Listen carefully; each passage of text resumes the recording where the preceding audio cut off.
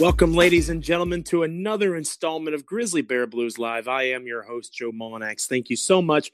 However you're listening to the show on Spotify, on Stitcher, on Google, on iHeart, on Apple, however you're taking us in, it is much appreciated here as the calendar turns to December and we inch ever more closely to the Christmas holiday that I have become infamous for in Grizzlies bloggerdom and Twitter sphere. Mr. Call Me at Christmas. The Memphis Grizzlies will have an identity by Christmas Day. I personally guarantee it. You've heard it here first at Grizzly Bear Blues Live. I am your host again, Joe Mullinax, the site manager for SB Nation's GrizzlyBearBlues.com. Been doing this line of work for way too long. And before we came on, I was talking to my co-host who rejoins us this week, the associate editor over at GrizzlyBearBlues.com, Mr. Parker Fleming, about just how long I'd been doing this and how people are not going to pull one over on me, Parker Fleming. I am a veteran. You know, we have made light of my age and my experience, calling me the Undertaker of Grizzly Bear Blues, the Undertaker of Grizzlies blogging. I have not gone anywhere, Parker Fleming, and people are not going to be able to get one over on me. You could say that you are something or that you don't do something, but I remember all, Parker. I am omnipresent when it comes to Grizzlies Twitter. And that has more to do with me having, no other hobby in my life other than this. Yeah, for sure. I mean, to keep I love that response. Yeah, for sure.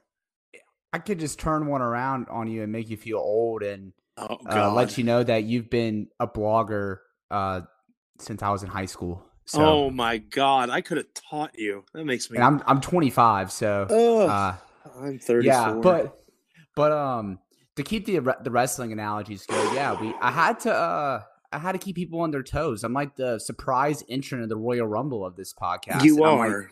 I'm the Seth Rollins to your Undertaker. So yeah, you are. That's true. That's a good comp. That's a good comp. I'm glad you're here. I'm glad you're back. We're gonna have a fun show this week for everybody that can't tell. We have a wonderful guest, one of my favorites. I'm gonna have two of my favorite people between Parker and him to talk Grizzlies basketball with.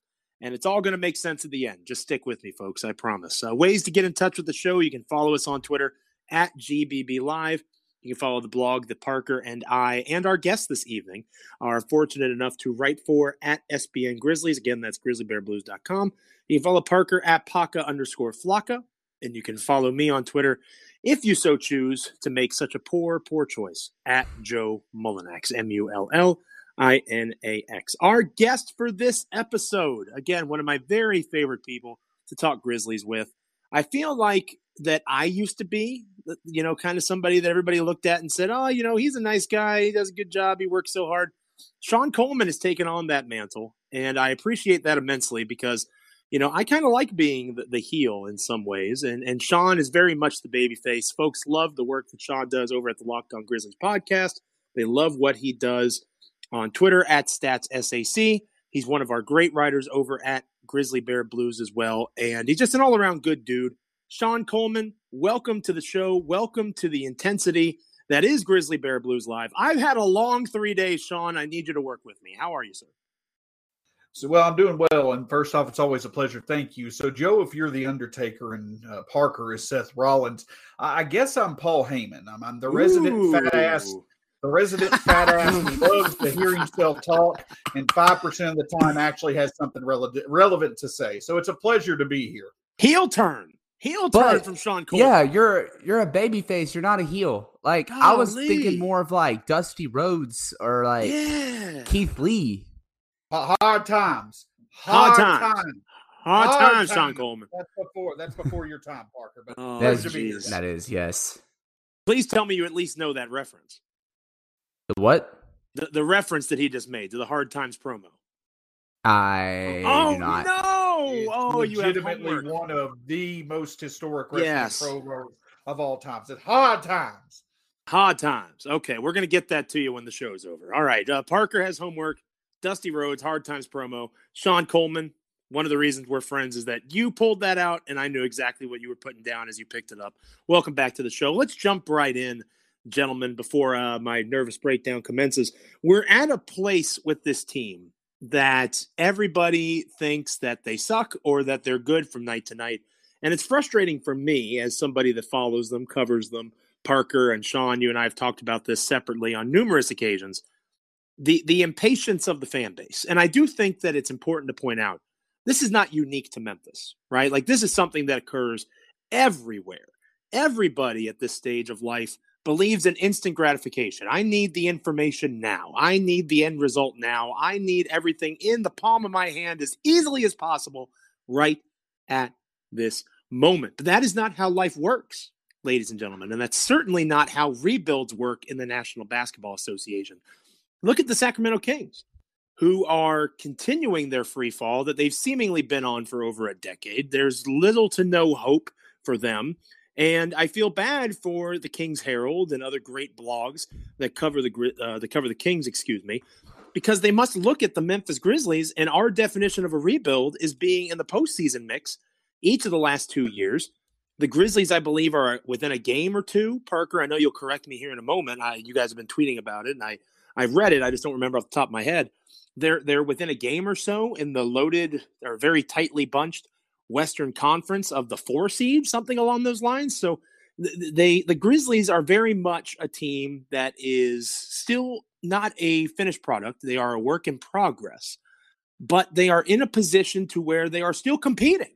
And I think that's what continues to muddy the waters, Parker. You look at a roster that is one of the youngest in the NBA, that depends on players like Jaren Jackson Jr., that has in the rotation in a win against the Toronto Raptors on Tuesday night, Santi Aldama, who Santi Claus is coming to town apparently and getting playing time. And the Grizzlies won the game.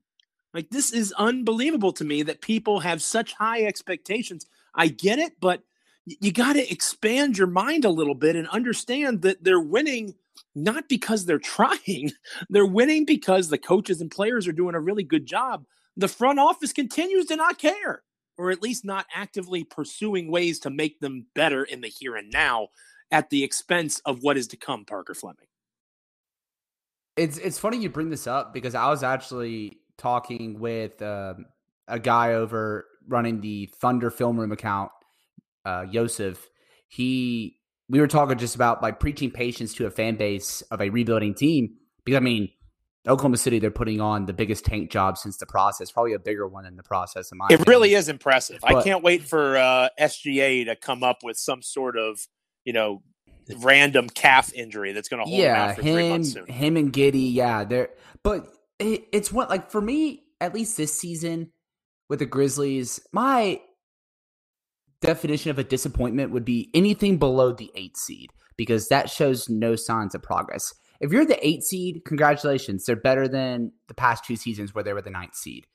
And it's just so wishy-washy, to be honest. I mean, everyone's basing their evaluations of the team game by game. They're doing the same thing with the Tigers right now. I mean, if you're going to do that with the Grizzlies and the Tigers, you're probably not going to make it to the end of the season. You're going to stress yourself out so much. And the Tigers are even, obviously, in college, they're younger. But I think just... Isn't one of their players? I don't follow the Tigers, so please correct me.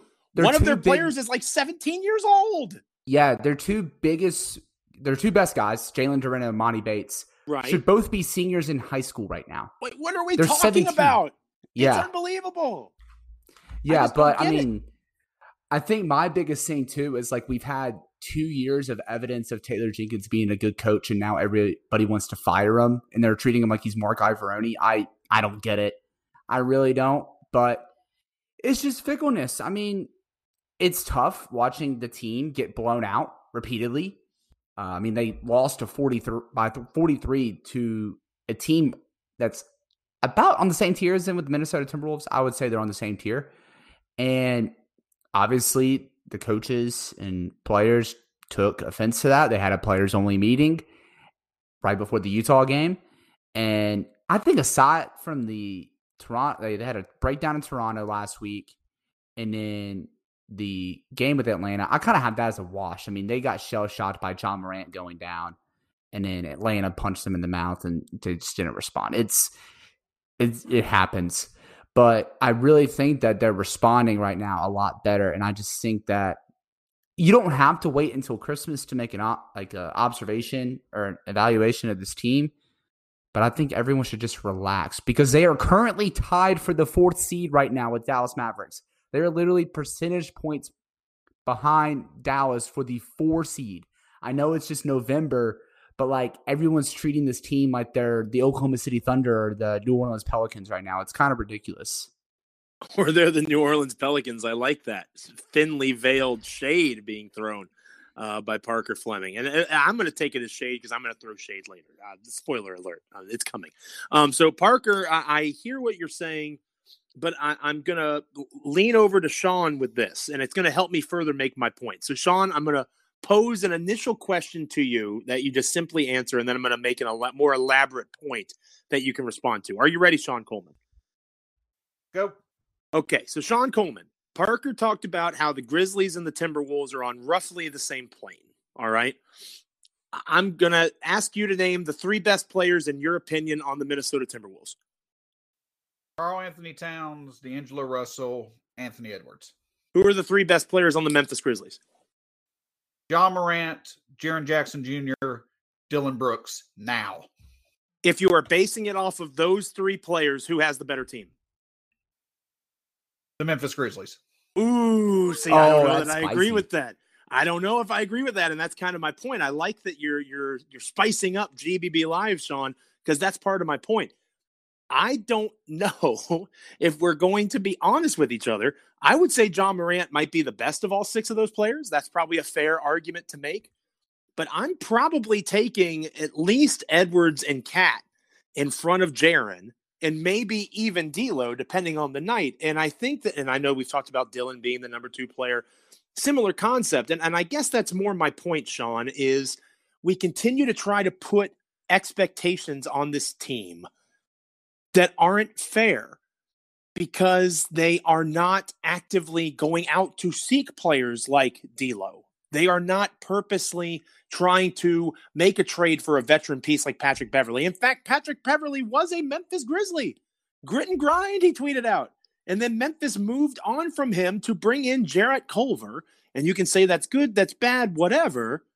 The fact remains that they are not actively pursuing the type of level of play that teams like the Minnesota Timberwolves are. And that's okay, Sean. And I know that you agree with that mindset. But I just feel like if we go up and down the Western Conference and we're being truthful about it, this roster that is continuing to be in flux, the reason I say call me at Christmas isn't because you're not allowed to critique the team for playing poorly. The reason I say call me at Christmas is because 3 weeks from now, if we all recorded this show again together, we might be having a different conversation about whether or not this team needs to start thinking about trading Tyus Jones and Kyle Anderson and being sellers if the roster falls off. That's what I mean by call me at Christmas. I don't know if they're good yet or not. I need a larger sense of that so that I can know, okay, maybe we make a purchase here. We make a smart trade to bring in a veteran guy that can play on the wing, give us some bench scoring for the postseason run. Or we say blow it to hell and let's see if we can pursue some more assets going into what's almost certainly going to be a pretty big summer for the team. Well, and here's the reason why I say Memphis over Minnesota is because the best player out of those 6, in my opinion, is Ja Morant. But I'll pose this question to you, and, here in a second, or whenever you want to answer. Who are the best 2 defenders out of those 6 that you look at? In my opinion, it's Dillon Brooks and Jaren Jackson Jr. And we've seen I think that's fair. Yeah. The point that I'm making is that I think it's a perspective thing. If you look at this season so far, sure, the blowout losses are disappointing, but let's also consider, I said before the season, the 3 things that matter to me more than wins and losses. Can Ja take the next step? Can Jaren take the next step? Can Coach Jenkins show that he is truly the coach that will be here for us past the rebuild to when we want to be a sustainable winner? 2 of those 3 things, in my opinion, have been answered. I know that we have been blown out in losses. I think that us being 11-10, being 11-10 is a great thing. The way we've gotten there has been frustrating at times. But look at it from an individual perspective. Ja's taken the step up to where he's playing like an all-star. Jaren, over the past 10 days, has been the dynamic two-way impactful player that we've needed him to be when he's been on the court. Dylan's presence is certainly making a difference because of how the defense has improved with him on the court versus when he was out, when he was injured. And Desmond Bane, who we all agreed his improvement is the most critical to the Grizzlies' future being as bright as possible, has become one of the best, or has improved offensively among the best in the NBA when you look at where he was to where he is now. In terms of individual improvement, it's hard to deny there have been good results so far, and for that reason, I'm actually pleased with how this season has gone. Yeah. Can I jump in real quick and say that I do think this team's good because obviously there's three guys that you mentioned, but also just I would say their first 8. When it comes down to it, your first 8 is what your playoff rotation is going to be. So Ja Morant, Desmond Bane, Dillon Brooks, Jaren Jackson, Steven Adams, D'Anthony Melton, Brandon Clark, Tyus Jones. Like that, I said 9, but I realized just going down the list, we have a very strong 9. And when it comes down to playoff rotations, they're going to go 9 because Tyus Jones is the only player that can really run the offense when Ja Morant's not on the floor in a healthy situation. And I think they'll be fine. I think they're going to go back. I mean, we have 2 years of evidence of them being a good defense. Like, they're going to progress to the mean a little bit. I think there is a picked up sense of urgency on that end of the floor as Ja Morant has gone down because, as Jaren Jackson said last night, they have to find different ways to win, and I didn't find defense as being that way. Surely the Grizzlies will end up being better with guys like Kyle Anderson on the floor, who hasn't been a good plus-minus guy. Who knows with Steven Adams? I mean, he's shooting under 50%. I mean, surely he's going to shoot above 50%, right?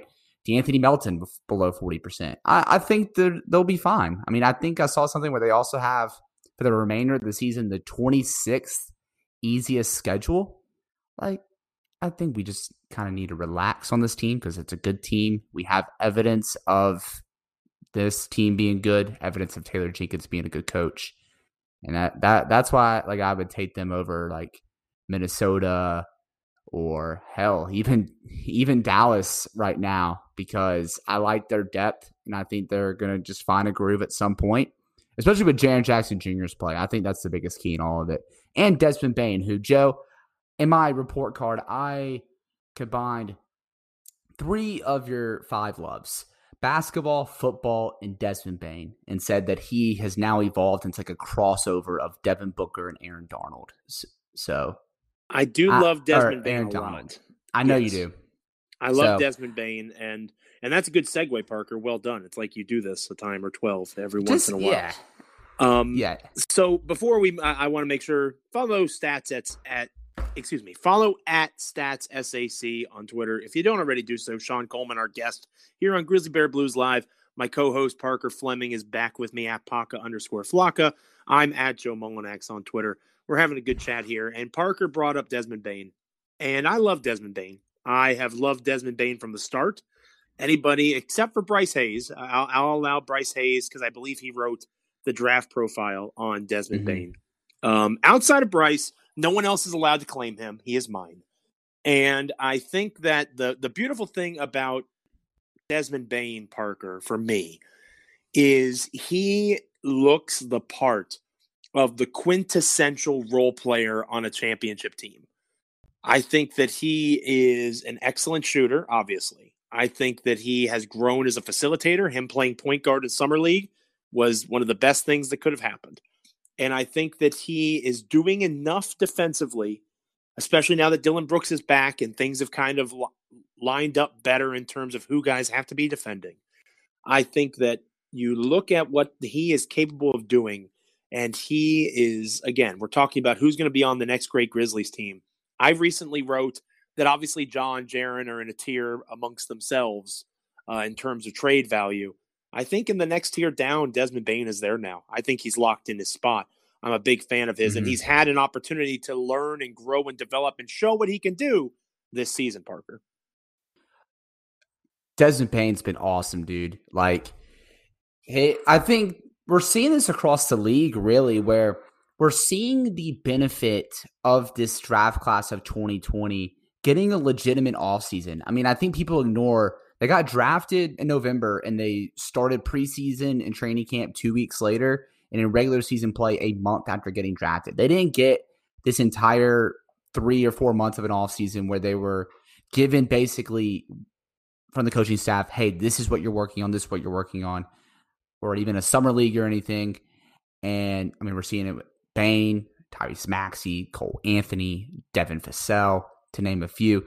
But that added development, especially with Desmond Bane getting to play point guard in summer league, that's paid huge dividends because now he looks so much more comfortable off the ball, not just pulling up, but creating, getting to the rim, finishing in the paint. He's been awesome. And I think a really good, I know people like to use like comps and stuff, but like on draft night, he said something about wanting to model his game after Joe Harris and Eric Gordon. And I think right now we're seeing more of that Eric Gordon right now, like that early Houston, that pre-injury New Orleans run Eric Gordon. And I think just the way that he's playing and the confidence he's playing with, he's a guy where you don't have to really sell somebody on Desmond Bane being a potential starter on a championship Grizzlies team, because I think it's pretty clear as day that he could be that guy right now. Sean Coleman, I know that you share my affinity for Desmond Bane. You don't love him quite as much as me, but you're in the same stratosphere. I'm curious, as you watch him play, I love listening to your questions on the media call, Sean. You're always very informed. You're very lined up with what you want to say. And you talk a lot about the defensive side of the court, which I think is tremendously important, obviously, and especially considering the fact that this team is 500, a lot of the reason for the struggles has been their lack of defense. As you watch Desmond Bane perform on that end, what stands out to you, if anything, as a way that he has kind of improved? Because we talk about his offense a lot, but if he is going to be a starter on the next championship contender for the Grizzlies, he's got to be able to defend a little bit, especially if his backcourt mate, Ja Morant, is not the strongest defender on the planet. So what have you seen from Bane, especially these last few games maybe, that gives you hope that he can continue to be not just the offensive weapon that he's been, but also be, at the very least, a net neutral defender? His intelligence lining up with his instincts, because Desmond Bane is a very, very intelligent player. We talk about how good he is as a shooter. Well, it's not just his accuracy as a three-point shooter. The other thing that stands out to me about Desmond Bane, it stood out for the past calendar year since he's been in the Grizzlies uniform. The thing that stands out about Desmond Bane on offense and what helps out his defense is not just that he shoots threes, but there is a trend with Desmond Bane on offense. When he's there, the Grizzlies typically significantly better chance of finding the right shot more consistently on offense when Bane's on the court versus when he's off.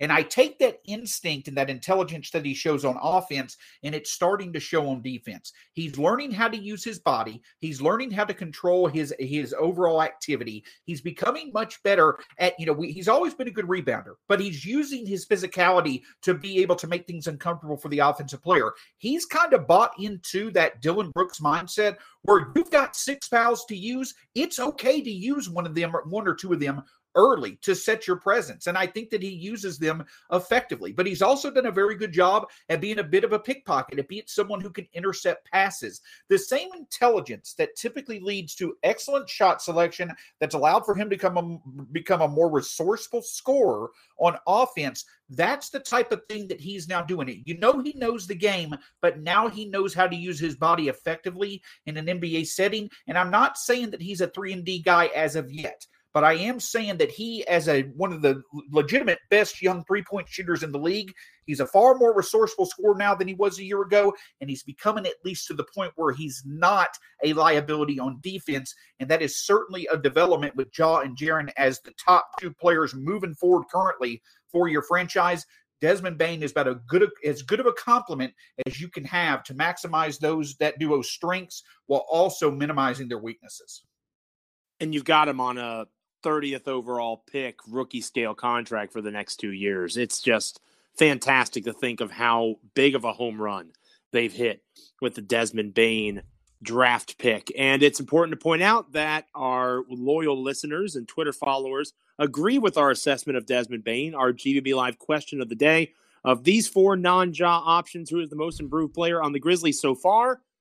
Desmond Bane was number one with a bullet. Jaren Jackson Jr., DeAnthony Melton, and Dylan Brooks were the other choices. Jaren was our second leading vote getter, and that is who we're going to be talking about coming out of this break. Jaren Jackson Jr. really shined brightly, arguably his best game as a member of the Memphis Grizzlies against Toronto on Tuesday night. What can be done to make sure that that level of production continues for Jaren Jackson Jr.? We'll talk about that next. You're listening to Grizzly Bear Blues Live. Don't go anywhere. Welcome back, ladies and gentlemen. This is Grizzly Bear Blues Live. I am your host, Joe Mullinax, joined by my co-host, Parker Fleming, associate editor over at grizzlybearblues.com. And we are joined on this episode by our wonderful guest, wonderful friend, colleague over at Grizzly Bear Blues. He hosts the Locked On Grizzlies podcast at StatsSAC on Twitter, Sean Coleman. And Sean, I'm going to bring you back in here first on this particular portion of what we're going to be talking about. I'm coming back full circle here in a moment to what I originally spoke of at the beginning of the show, but I want to make sure that I give a shout out to Jaren Jackson Jr., and I know you're a big fan of that gentleman as well, in terms of what he's capable of on the defensive end, like we talked about with Bane and his growth there in the first segment. For Jaren, I want to focus on the opposite, because his defensive potential was always something that was discussed when Jaren was taken all the way back to on draft night in 2018. That was always something that was a possibility, what he could be as a defender. But his offensive game was really what shone through and gave me the biggest idea of the potential that he possessed. And that hadn't really come back since his knee injury until recently. His ability to create off the dribble, to take advantage of mismatches on the perimeter, to finish at the lane and understand when he has a smaller defender on him, to use his 7-foot body and finish at the basket. And he's really starting to put all of those things together. So when you watch Jaren Jackson Jr., how excited are you for him? He's improving as a rebounder. He's improving in terms of not fouling when he's defending. He's not perfect yet, but that Scotty Barnes dunk that he attempted that Jaren blocked, Matt Hardlick, a friend of the show, friend of GBB, did a great Patreon post about that exact play. I think that we're seeing, when you have a 22-year-old unicorn, you take time with that guy and you're patient with him and allowing him to learn and grow and develop. I agree completely. And coming into this season, the thing that I mentioned it would take time. A couple of things about Jaren is that my barometer of how he's doing this year is how frequently can he be a difference maker. We saw it at the first of the season, once every 5 games. With every month as we go, 1 out of every 5 games, he's a difference maker. The next month, 1 out of every 4. The next month, 1 out of every 3. We're getting now to the point to where it seems like in each game, it's 1/2 of each game that he's a difference maker. But on offense, I talked about it before the season, and I talked about it on yesterday's Locked On Grizzlies. My focus was him this year being able to combine the inside the arc presence that he did as a rookie with what he did as a sophomore from beyond the 3. Because in the first 10 games of this season, more than half of Jaren's shots were from 3, but they weren't falling. And so if his 3 wasn't falling and the majority of shots of his were from 3, you basically had an all or nothing presence. He was a non-factor at times because he wasn't taking a lot of 2-point shots and they weren't falling themselves. But over his past 10 games, 60% of his shots have been from 2. He's been making nearly 53 to 57% of those 2-point shots on a regular basis as well. The reason that's important is because it's adding balance to Jaren's game. He's learning how to be more than just a perimeter scorer. He's learning how to take people off the dribble, position himself down low, but also, in my opinion, give himself a base. Even if the 3-point shots are not falling right now, last night they did, thankfully, but even if they're not, his ability and confidence to get into the lane and now make his 2-point shots, it means that even if his 3s aren't falling, he still is a presence scoring. That's why you've seen him in 6 out of the last 8 games score 15 or more points. So the overall balance, depth, and resourcefulness of him as a scorer has really come together over the past 2 to 3 weeks, and that's why we're starting to see more consistency from him being a difference maker on both ends of the court, night in and night out. It comes down to getting reps, right? I think that's so vitally important, whether it's defense, offense, just getting out there and being a consistent every other night or every couple of nights playing basketball at the NBA level. That holds value, of course. And Parker, I'll bring you back in here. just the idea of Jaren Jackson Jr. being a part of this franchise moving forward, being that prototypical big man next to Ja Morant in the long run. When Jaren plays that way, he has the look of a guy that at worst could be the third best player on a championship team, maybe at best could be the second best guy. And the beauty of it is he is continuing to find ways to, as crazy as it sounds, get used to his body. We have to remember he's grown a couple of inches since he got drafted by the Memphis Grizzlies. He has physically changed in terms of his musculature, the way that he's built. He is like a baby giraffe in some ways that's still learning how to use his appendages. It's pretty remarkable that he has the ability to make the plays that he does. It stands out to me at times when I believe there was a pass that was thrown to him or a lob, and he just dropped it. The first thing that came to my mind was he's not used to his body being in that position, given his new size or the way that his body has changed over these last couple of years. I see a young player that's only going to get better as he gets used to the skills with being within the frame that he now has to his advantage. Yeah, honestly, just watching some of the flashes from Jaren Jackson this year has been so much fun. Like, I think people are really kind of taking it for granted while just worrying about how often he shoots threes or his foul trouble or his rebounding numbers. But just some of the stuff that he does is so cool. Like, there was that one play against Utah where he was making his way back down from the other end of the court. And I think it was Desmond Bane hit him with the pass, and Jaren in stride just bodied and just waylaid Rudy Gobert out of the way for the easy layup. And then just his defense, especially in the clutch over guys like Jokic, Karl-Anthony Towns, Rudy Gobert. I think that, and also too, while being able to cover the guys like Pascal Siakam and Scotty Barnes. But I just think it shows, I think the biggest thing it shows is that Jaren Jackson Jr. can be the 5 of the future. And I think it could happen sooner rather than later. I don't know how much sooner because the Grizzlies are good with Jackson and Adams on the floor together, contrary to popular belief. But I just think that these flashes, especially how he's performed defensively and how he's looked against these traditional 5s that everybody was worried about him having trouble against, I think it's very promising what he's showing this year. And like you said, he's only going to get better.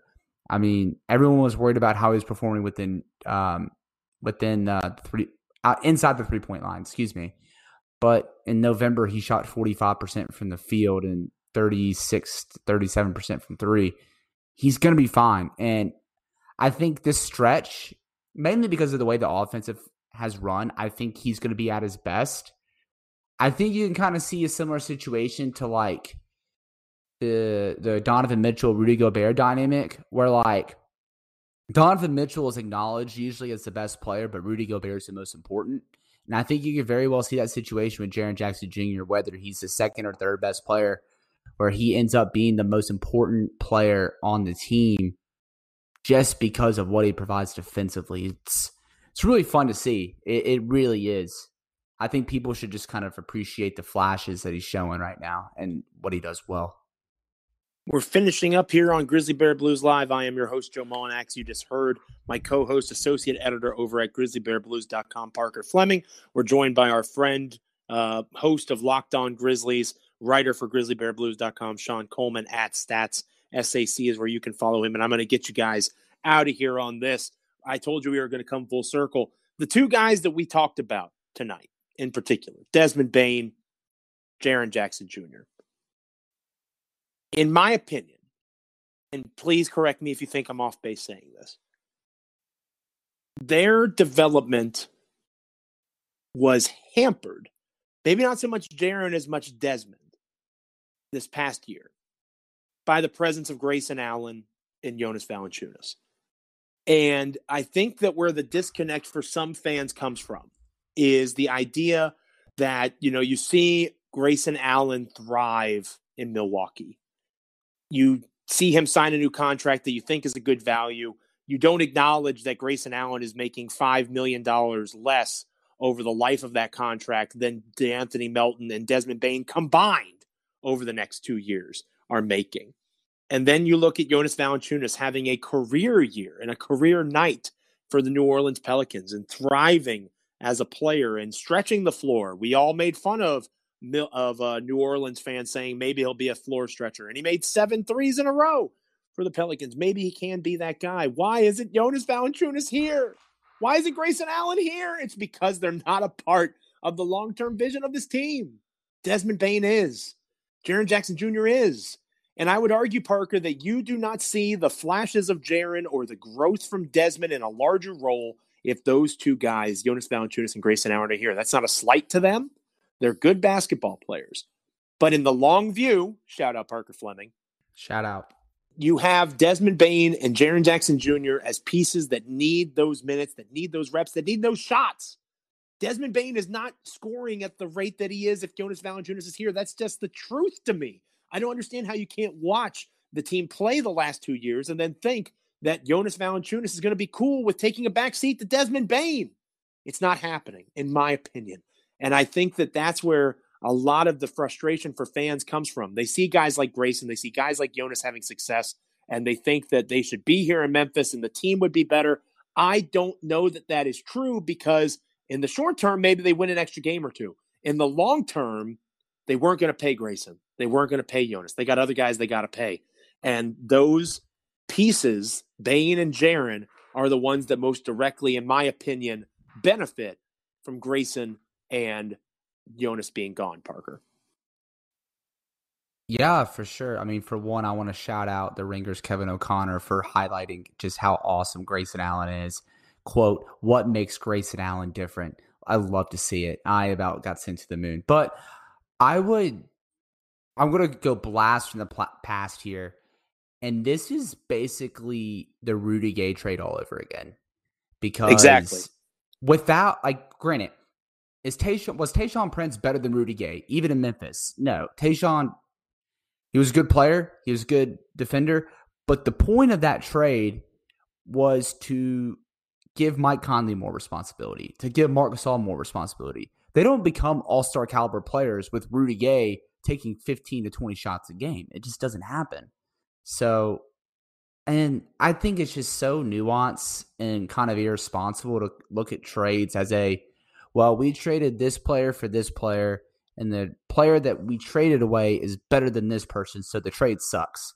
There's so many different angles to it, and the Grizzlies got a upside swing that they wanted, and they got themselves in a position to draft a more altering talent at the 10 spot than they would have at 17.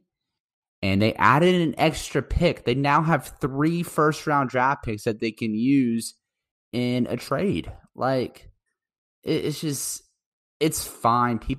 Yes, Jonas Valanciunas is better than Steven Adams, but I would rather be seeing what we are seeing right now from Desmond Bane than having to go through with 13 to 14 touches for Jaren Jackson Jr.'s front court partner, in my opinion. These minutes, these reps, these shots, they were needed for Bane and Jackson Jr. more than they were needed for Grayson and Jonas. Do you agree, Sean Coleman? Oh, yeah. And what Grayson and Jonas did here was phenomenal. But listen, it's a simple logic for a team that's focused on the future. Your likely cap as a team with how much Grayson and Jonas were featured was last year. It was a first-round exit.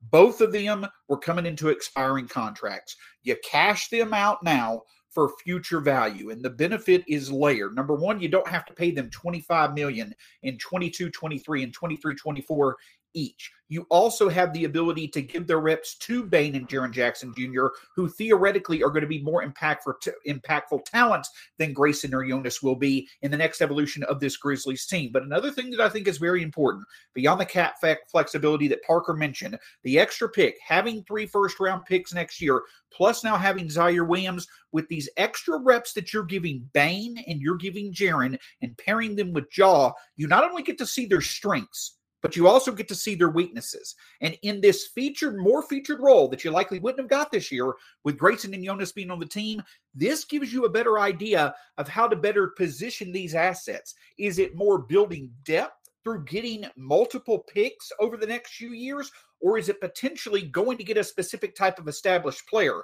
with these assets to support Bane and Jaren Jackson Jr., to minimize their weaknesses, but also maximize their strengths. That's the added benefit that you get from these extra reps and more featured roles for Bane and Jaren, is with these assets you got for Jonas and Grayson, you can now use those to better model this team for the future, knowing that Bane and Jackson Jr., who both have thrived in bigger roles, knowing exactly what you want to fit with them to make the best for this team in the future.